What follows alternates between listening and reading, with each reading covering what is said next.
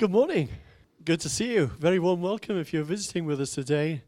And hello to those on live stream as well this morning. This morning is week 9 in our present series entitled Breakthrough.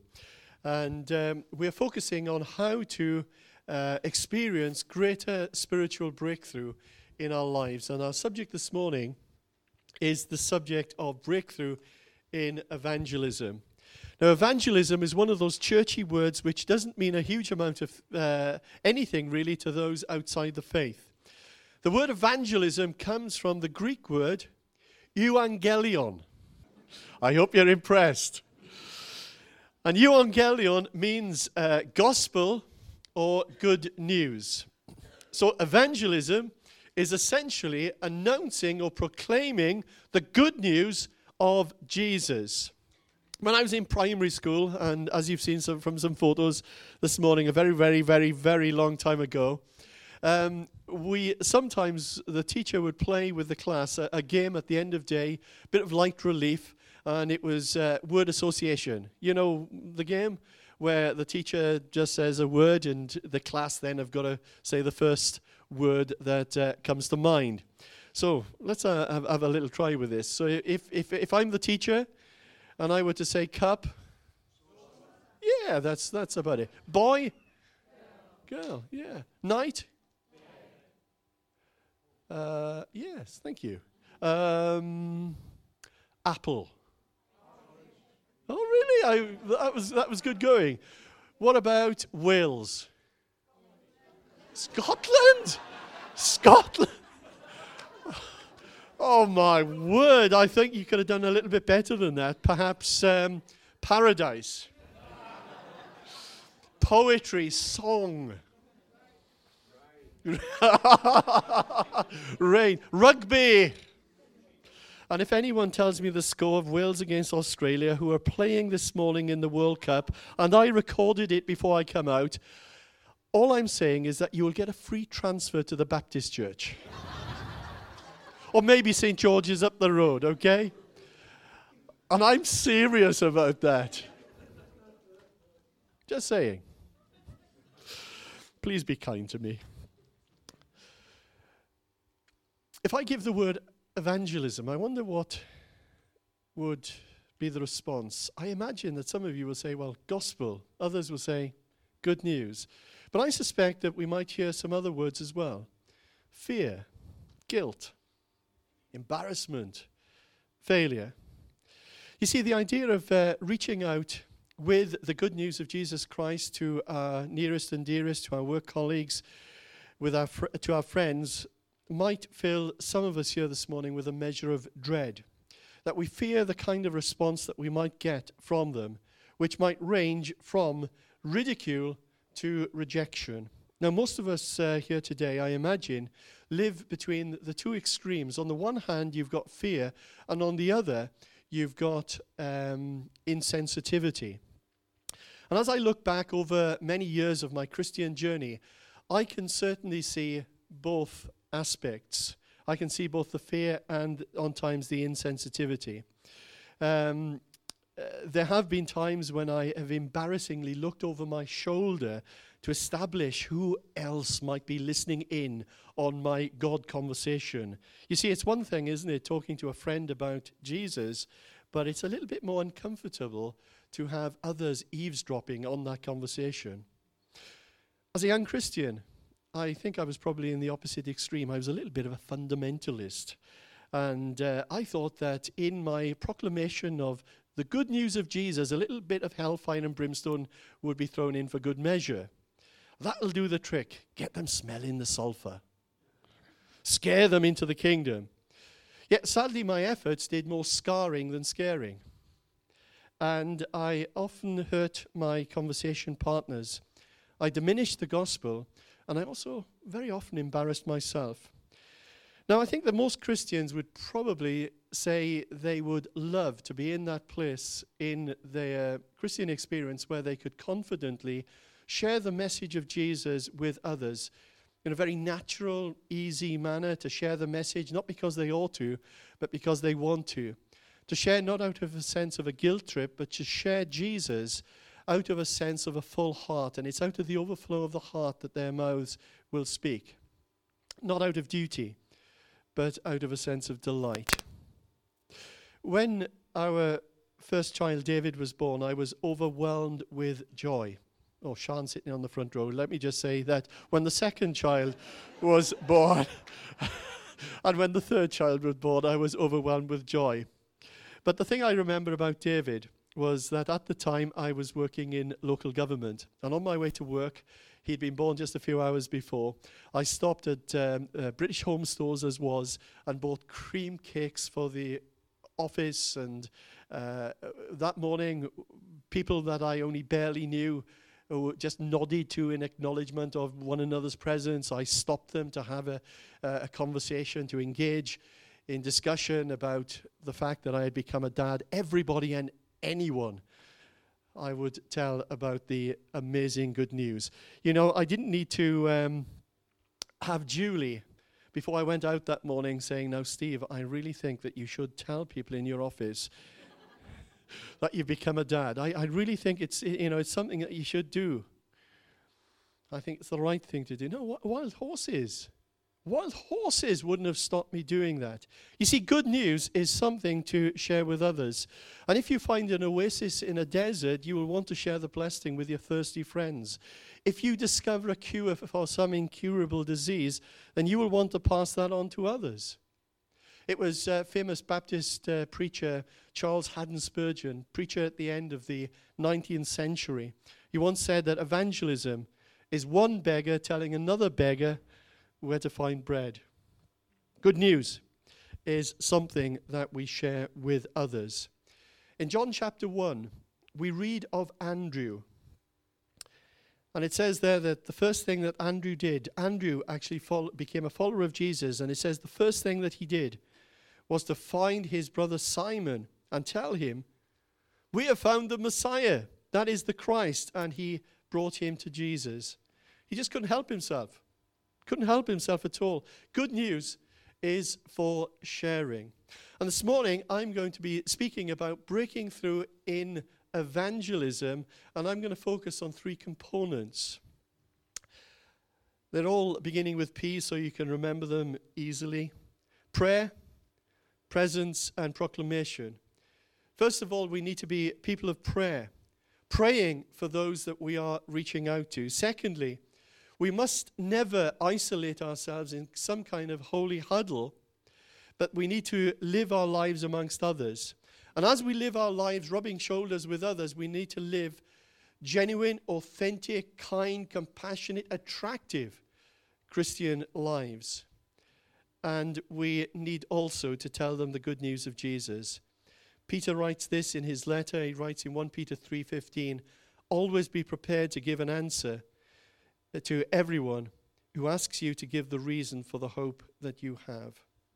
Okay, so that's where we're going this morning on those 3 points. First of all, prayer. Prayer is absolutely foundational to mission and to evangelism. Jesus taught his disciples to abide in him or to remain in him, which is essentially what prayer is all about. In John chapter 15, verse 5, Jesus said, I am the true vine. You are the branches. If a man remains in me and I in him, he will bear much fruit. And then just notice the words that come after that. Apart from me, you can do a few things. No? You can do absolutely nothing. Now, forgive me, I'm sure you've heard this story before. It's a bit of an overused story, if the truth be known. But it's a story that nevertheless illustrates the point that I'm coming to this morning. It's a story of Hudson Taylor. Hudson Taylor was a great missionary. He was the guy who founded the China Inland Mission, and a great, incredible man of God. And he told the story once of a missionary couple in charge of 10 mission stations. And they felt it necessary to write home to their missions director, their missions secretary, confessing that they hadn't made a huge amount of progress out on the missions field. And suggestions were made by the secretary to find 10 people, each of whom could take one mission station as a special object of prayer. And as time passed, 7 of the 10 mission stations, much of the opposition melted away. People started coming to experience Jesus. There was a spiritual revival that went on. Significant numbers came to Christ, but not in the other 3. So the missionary wrote a second time to the mission secretary, expressing a bewilderment over lack of growth in the other 3. And it didn't take the secretary very long to discover what had happened. He managed to find 7 people, and only 7 people, to act as intercessors for the mission stations. Now, you might say that's a coincidence. Well, I'll leave you to make up your mind on that. Samuel Chadwick, a Christian leader from another generation, said this. He said, "The one concern of the devil is to keep Christians from praying. He fears nothing from prayerless studies, prayerless work, and prayerless religion. He laughs at our toil. He mocks at our wisdom, but he trembles when we pray." A little bit more tongue-in-cheek, a former Archbishop of Canterbury, William Temple, once said, "When I pray, coincidences happen. When I don't, they don't." You see, I believe that one of the greatest faults in Western Christianity is the sin of self-sufficiency. We can do it. We can do it on our own, so we think. But prayer brings us back into that place and reminds us that we cannot do it on our own, that we are not independent of God, that we are totally dependent upon Him. Some of you might have read a book. I know that as I visit some of your homes, that some of you have this book on your bookshelves. It's a book that we recommended, a long time ago now, by a man called Ron Dunn, and it's entitled, "Don't Just Stand There, Pray Something." And Ron writes these words. He says, "The church has always been slow to understand the tactics needed for spiritual warfare. We wade into battle armed with beautiful sanctuaries and choreographed programs and high-powered publicity. These things are good, but alone they are useless in spiritual warfare." Now, I know that some Christians and some churches that I've known have really gone over the top when they speak about all things spiritual warfare. They give the devil, I believe, far too much credit. Some Christians talk about the devil more than they talk about Jesus. But the other extreme to that is where Christians do not acknowledge that there is a spiritual battle which is going on. It's a battle for people's souls, and they seem utterly oblivious to it. Let me tell you what Paul writes in 2 Corinthians chapter 4, verse 4. He says, "Satan, who is the god of this world, has blinded the minds of those who don't believe. They are unable to see the glorious light of the good news. They don't understand this message about the glory of Christ, who is the exact likeness of God." And Paul there is telling us the reason that people cannot understand or accept the message of Christ is not that they're being awkward. It's not that they're being difficult. It's not that they're being deliberately closed-minded, but it's that they can't necessarily help themselves. In some respects, it isn't their fault. Paul was so aware of this spiritual battle which is going on in the heavenlies. When he writes to the church in Ephesus, in chapter 6, he writes these words. He says, "For our struggle is not against flesh and blood, but against the rulers, against the authorities, against the powers of this dark world, and against the spiritual forces in the heavenly realms." A number of years ago, a man by the name of Dr. Alan Redpath, he was a well-known Christian, made a significant difference to the cause of Christ throughout the world. He was the pastor of the Chicago Moody church there, and he suffered a stroke. And when he was convalescing, he said, "I believe that the Lord has taught me a great lesson. Never undertake more Christian work than can be covered by believing prayer." When I read that many years ago, actually, that challenged me. It challenged me then. It challenges me now. I'm sure that as we hear that quote, never undertake more Christian work than can be covered by believing prayer. It's a challenge to me individually. I'm sure it's a challenge to us as a church, to the various ministries and projects that we run as a church. And do we do that? Do we undertake more work than we can cover in prayer? Do you know what? If I'm being totally honest with you, I think that we do on times. That we're very active in the community. But we need to cover all that we do in believing prayer. I said there were 3 P's. Presence. Missionaries and aid workers very often talk dismissively about high-profile visitors to some famine or some trouble spot. Surrounded by security men and their camera crews, they often talk to selected victims, make the appropriate noises of sympathy or outrage, and then they retreat by helicopter or air-conditioned four-wheel drive vehicle to the nearest 5-star hotel. That wasn't the way of Jesus, was it? That wasn't the way of Jesus. For Jesus, it was no hit-and-run operation, arriving for a night, holding a rally, then hurrying off the next morning. But Jesus came to where we are. He sat where we sit. He took time to build relationships and friendships of trust to those around him.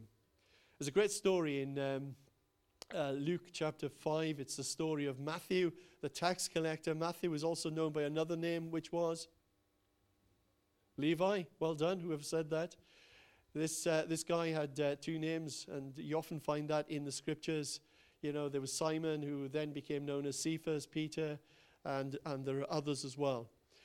But Levi Matthew was a tax collector, and let's just read some words about him in Luke 5:27 to 32. After this, Jesus went out and saw a tax collector by the name of Levi sitting at the tax booth. "Follow me," Jesus said to him, and Levi got up, left everything, and followed him. Then Levi held a great banquet for Jesus at his house, and a large crowd of tax collectors and others were eating with them. But the Pharisees and the teachers of the law who belonged to their sect complained to his disciples, "Why do you eat and drink with tax collectors and sinners?" Jesus answered them, "It's not the healthy who need a doctor, but the sick. I have not come to call the righteous, but sinners to repentance." Levi was a tax collector who decided to follow Jesus. And in that time, in that day, being a tax collector was just one notch above being a member of the mafia. Tax collectors were notorious for pilfering money from the poor. They were seen as traitors. They were seen as collaborators with the Romans. They nearly always lined their own pockets with extra money that they were collecting from the poor.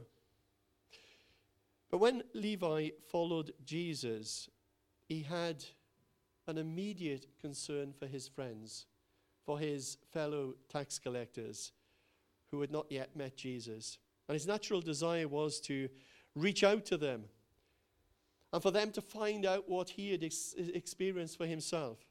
But how was he to do that? He'd never been to an evangelism seminar. He didn't have a theology degree. He didn't have any printed materials. All he had was a heart which was filled with compassion for those around him. I wonder what strategies he ran through his mind. I wonder if he said to himself, "I know what I'll do. I'll bring my tax collecting colleagues into the temple to listen to some great rabbi reading out the Old Testament law in Hebrew.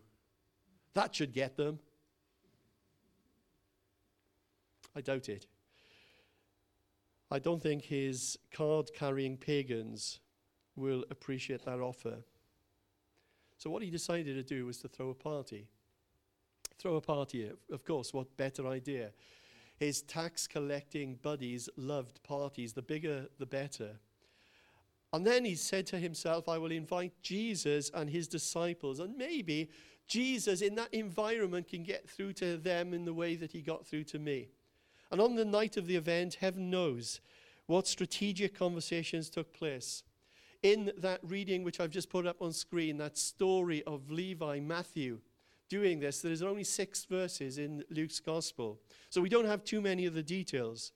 But the one thing that we do know is that the religious Pharisees got wind of what he was doing, and they didn't like it. They apparently thought that Jesus was doing evangelism in the wrong way. They said that he shouldn't be socializing with these people who were tax collectors and people they regarded as sinners. Now, just for a moment, put yourself in Levi's shoes. Listening to what was going on, listening to this conversation that was being had. When the Pharisees were giving his guest of honor, Jesus, some grief for meeting the people that they regarded as sinners. Levi was probably thinking, oh no, I've really blown it now. Why on earth did I think of that? Why on earth did I bring Jesus into this crowd? Jesus is going to be annoyed at me.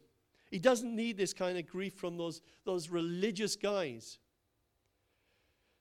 But then Levi heard Jesus defending his actions, Levi's actions. Jesus reminded the Pharisees that the sick ones are those who need a doctor.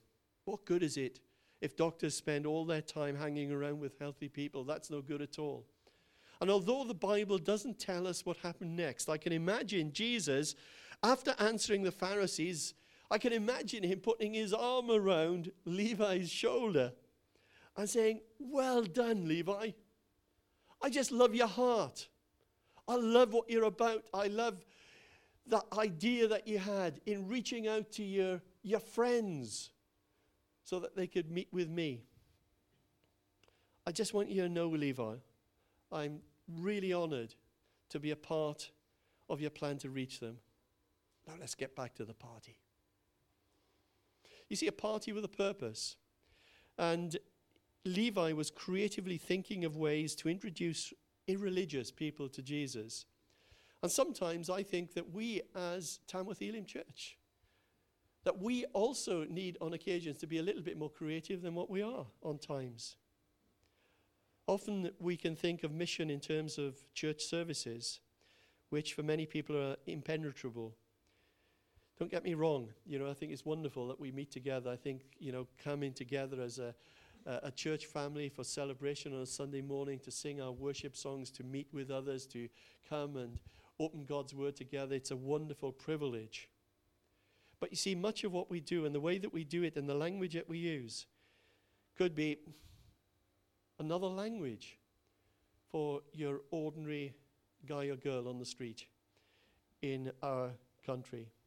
That's why Alpha is so important. We advertise it this morning. Alpha, in a sense, brings this message of Jesus down to a way that just ordinary people can truly understand.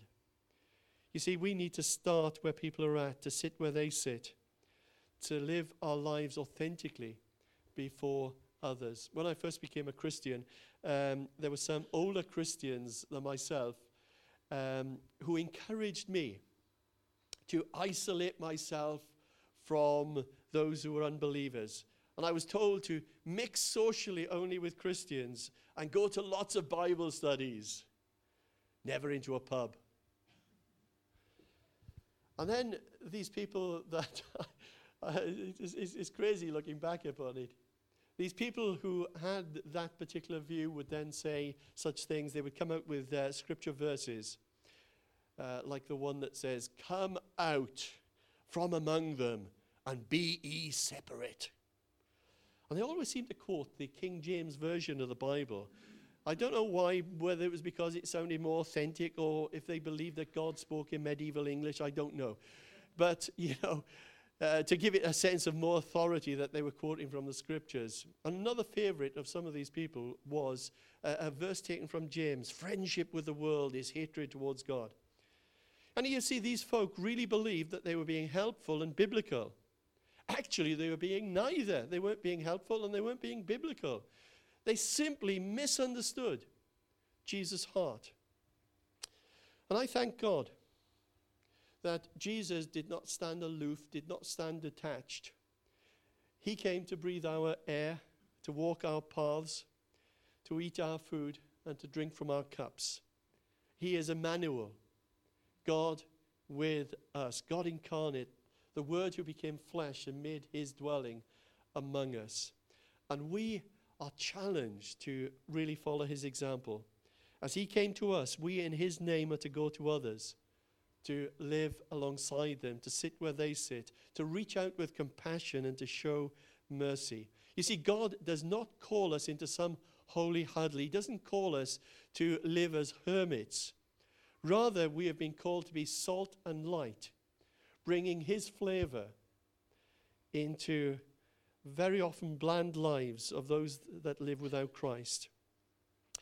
And as a church many years ago, we made a conscious decision to reach out into our community in a range of ways and to share with them the love of Christ. And in doing so, we wanted to be followers of the example of Jesus.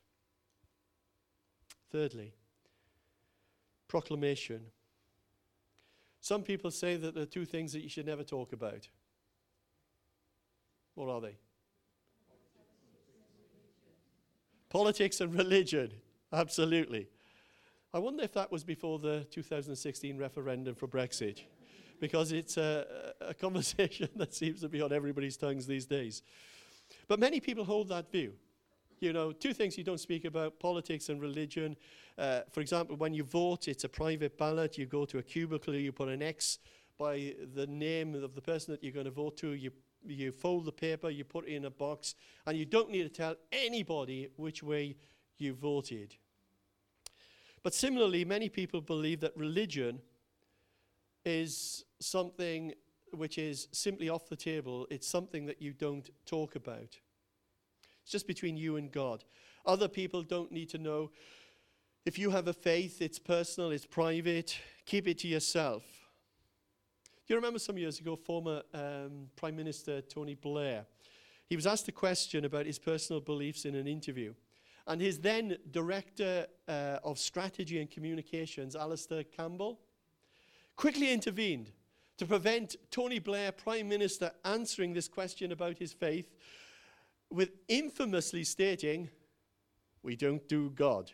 Do you remember that? We don't do God. And that might be the wisdom of this world, but it is not God's wisdom. Because Jesus, our Lord, instructed his disciples, instructed us, by way of what we call often the Great Commission, to go and to tell others about him. And the world might say we don't do God. We say we do God. And we say that when we go out and speak to others, we do it because we're being obedient to Jesus. And if we choose not to do it because of the pressure of the world around us, we're actually being disobedient to Jesus. These words are known to all of you, I'm sure. In Matthew chapter 28, verse 18, then Jesus came to them and said, "All authority in heaven and earth is given to me. Therefore go and make disciples of all nations, baptizing them in the name of the Father and of the Son and of the Holy Spirit, and teaching them to obey everything I have commanded you. And surely I am with you always, to the very end of the age." The word go is found in the Bible 1,514 times. Go and tell. Go and invite. Go and make disciples. Go and tell the good news about me. You see, proclamation is a stage further than just getting alongside people and living authentic lives. You see, being nice to people isn't quite enough. It's a good start. It's better than not being nice. Don't get me wrong. But people need to know the reason for the hope that we have. Jesus' plan to reach the world was through his followers passing on the message to others. There's no plan B. I'm glad they obeyed. Aren't you? They passed the message on to others, who passed it on to others, who passed it on to others, who passed it on to others, who passed it on to others, and 2 millennia later, there were others who passed it on to you and on to me. Paul writes in Romans chapter 10, verse 13, "For everyone who calls on the name of the Lord will be saved. But how can they call on him to save them unless they believe in him? And how can they believe in him if they have never heard about him? And how can they hear about him unless someone tells them? And how will anyone go and tell them without being sent? And that is why the scriptures say, how beautiful are the feet of messengers who bring good news. Those words up on screen, you probably know them quite well, but let's for a moment personalize them. How could we have ever called on the name of Jesus and be saved if we had not known his name? And how could we have heard his name if no one had loved us and cared for us enough to tell us? You see, I thank God for those who lovingly and carefully and faithfully explain to us the good news about Jesus.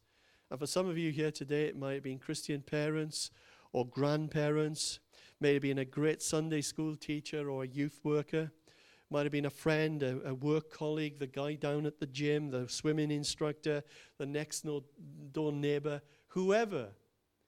But just to say thank you, God, for that person's obedience and faithfulness in sharing with me the message of Jesus. You see, we have received such blessing, and the responsibility and the privilege that we have is to share what we have received with others. It's good news. You know, sometimes the way the Christians act, it sounds as if it's bad news. Better not share that. Oh, my word, they'll take it badly. It's good news. But what is our message? What is this good news? And it's so important to get this right, because Paul writes there in Romans chapter 1, verse 18, that the gospel is the power of God that brings salvation to everyone who believes. The Greek word there, written in Greek, is the word dunamis, from which we get the English word dynamite. So he's saying essentially that the gospel, the good news, is like dynamite. It has a power in itself. It's a power to transform people's lives. It has a power to turn sinners into saints. To the church at Corinth, Paul writes something very, very similar to that in 1 Corinthians 1:18, where he says that the message of the cross is foolishness to those who are perishing, but to us who are being saved, it is the power of God. So what is that message that has the power to save lives? I've noticed sometimes that people wear a little bracelet or sometimes a T-shirt. Have you seen those around? Yeah, a few of you.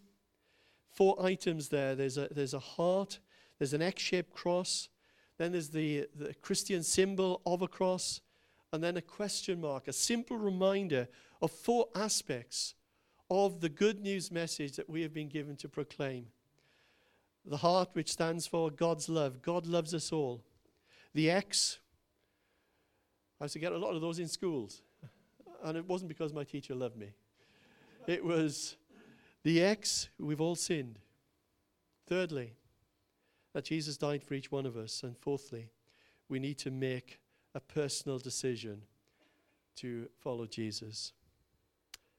Just sit back for a moment. I want to play a short video for you from the Archbishop of Canterbury, Justin Welby. Some time ago, I was being interviewed. It sort of happens in this job. And the interviewer made it very, very clear that she did not believe in God.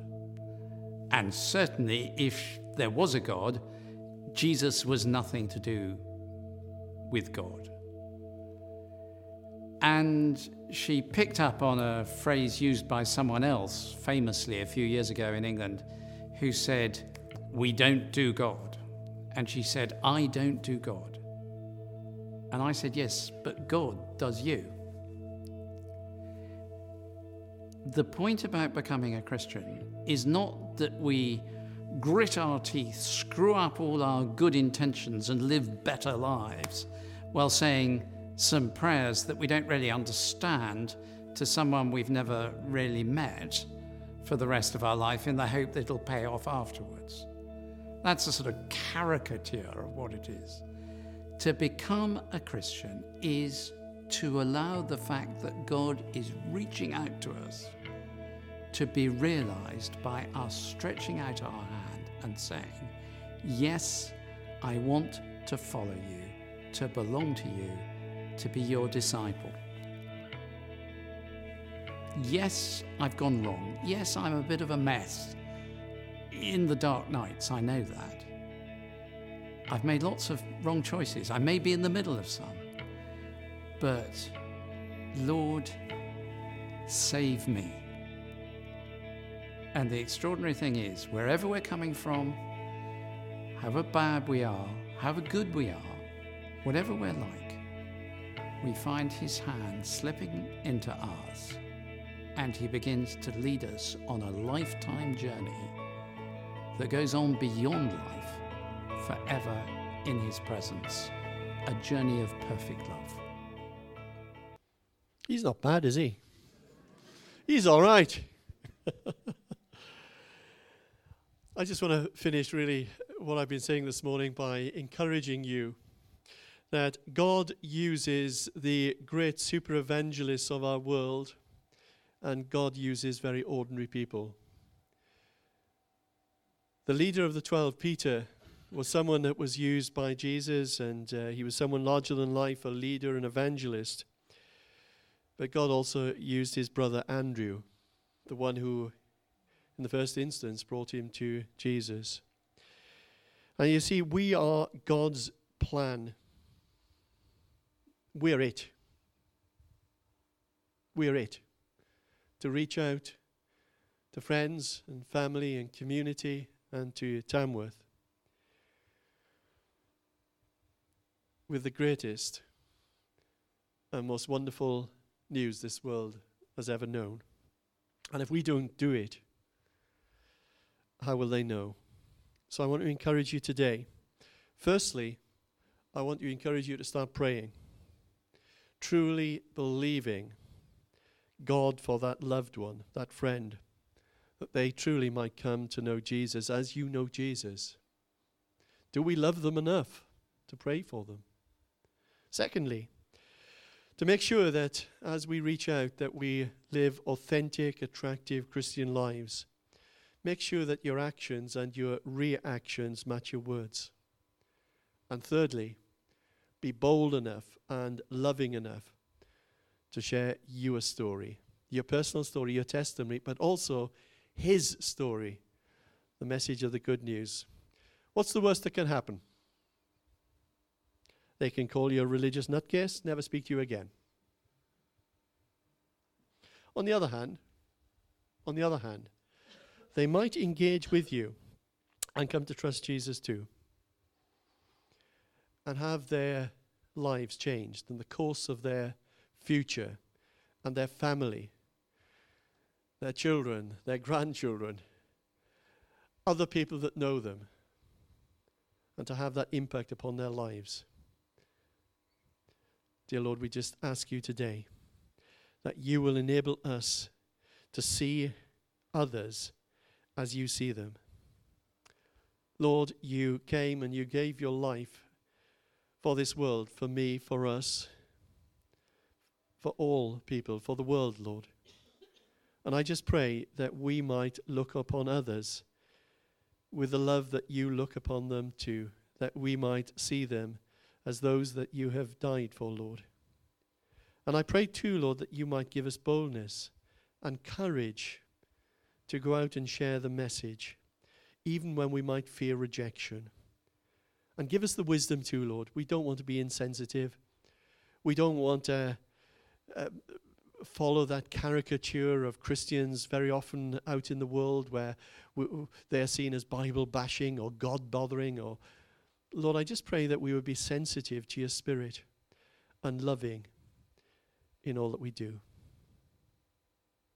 I just pray, Lord, for those in this gathering this morning, those who have heavy hearts of friends and family and loved ones who are not following you. I just pray, Lord, that you will give my friends here the gift of faith, that they might truly believe that you can and will work through their witness and through their lives touch the lives of others. Dear Lord, we thank you that no one is beyond the grace of God. We give you thanks and praise for that wonderful truth. Amen.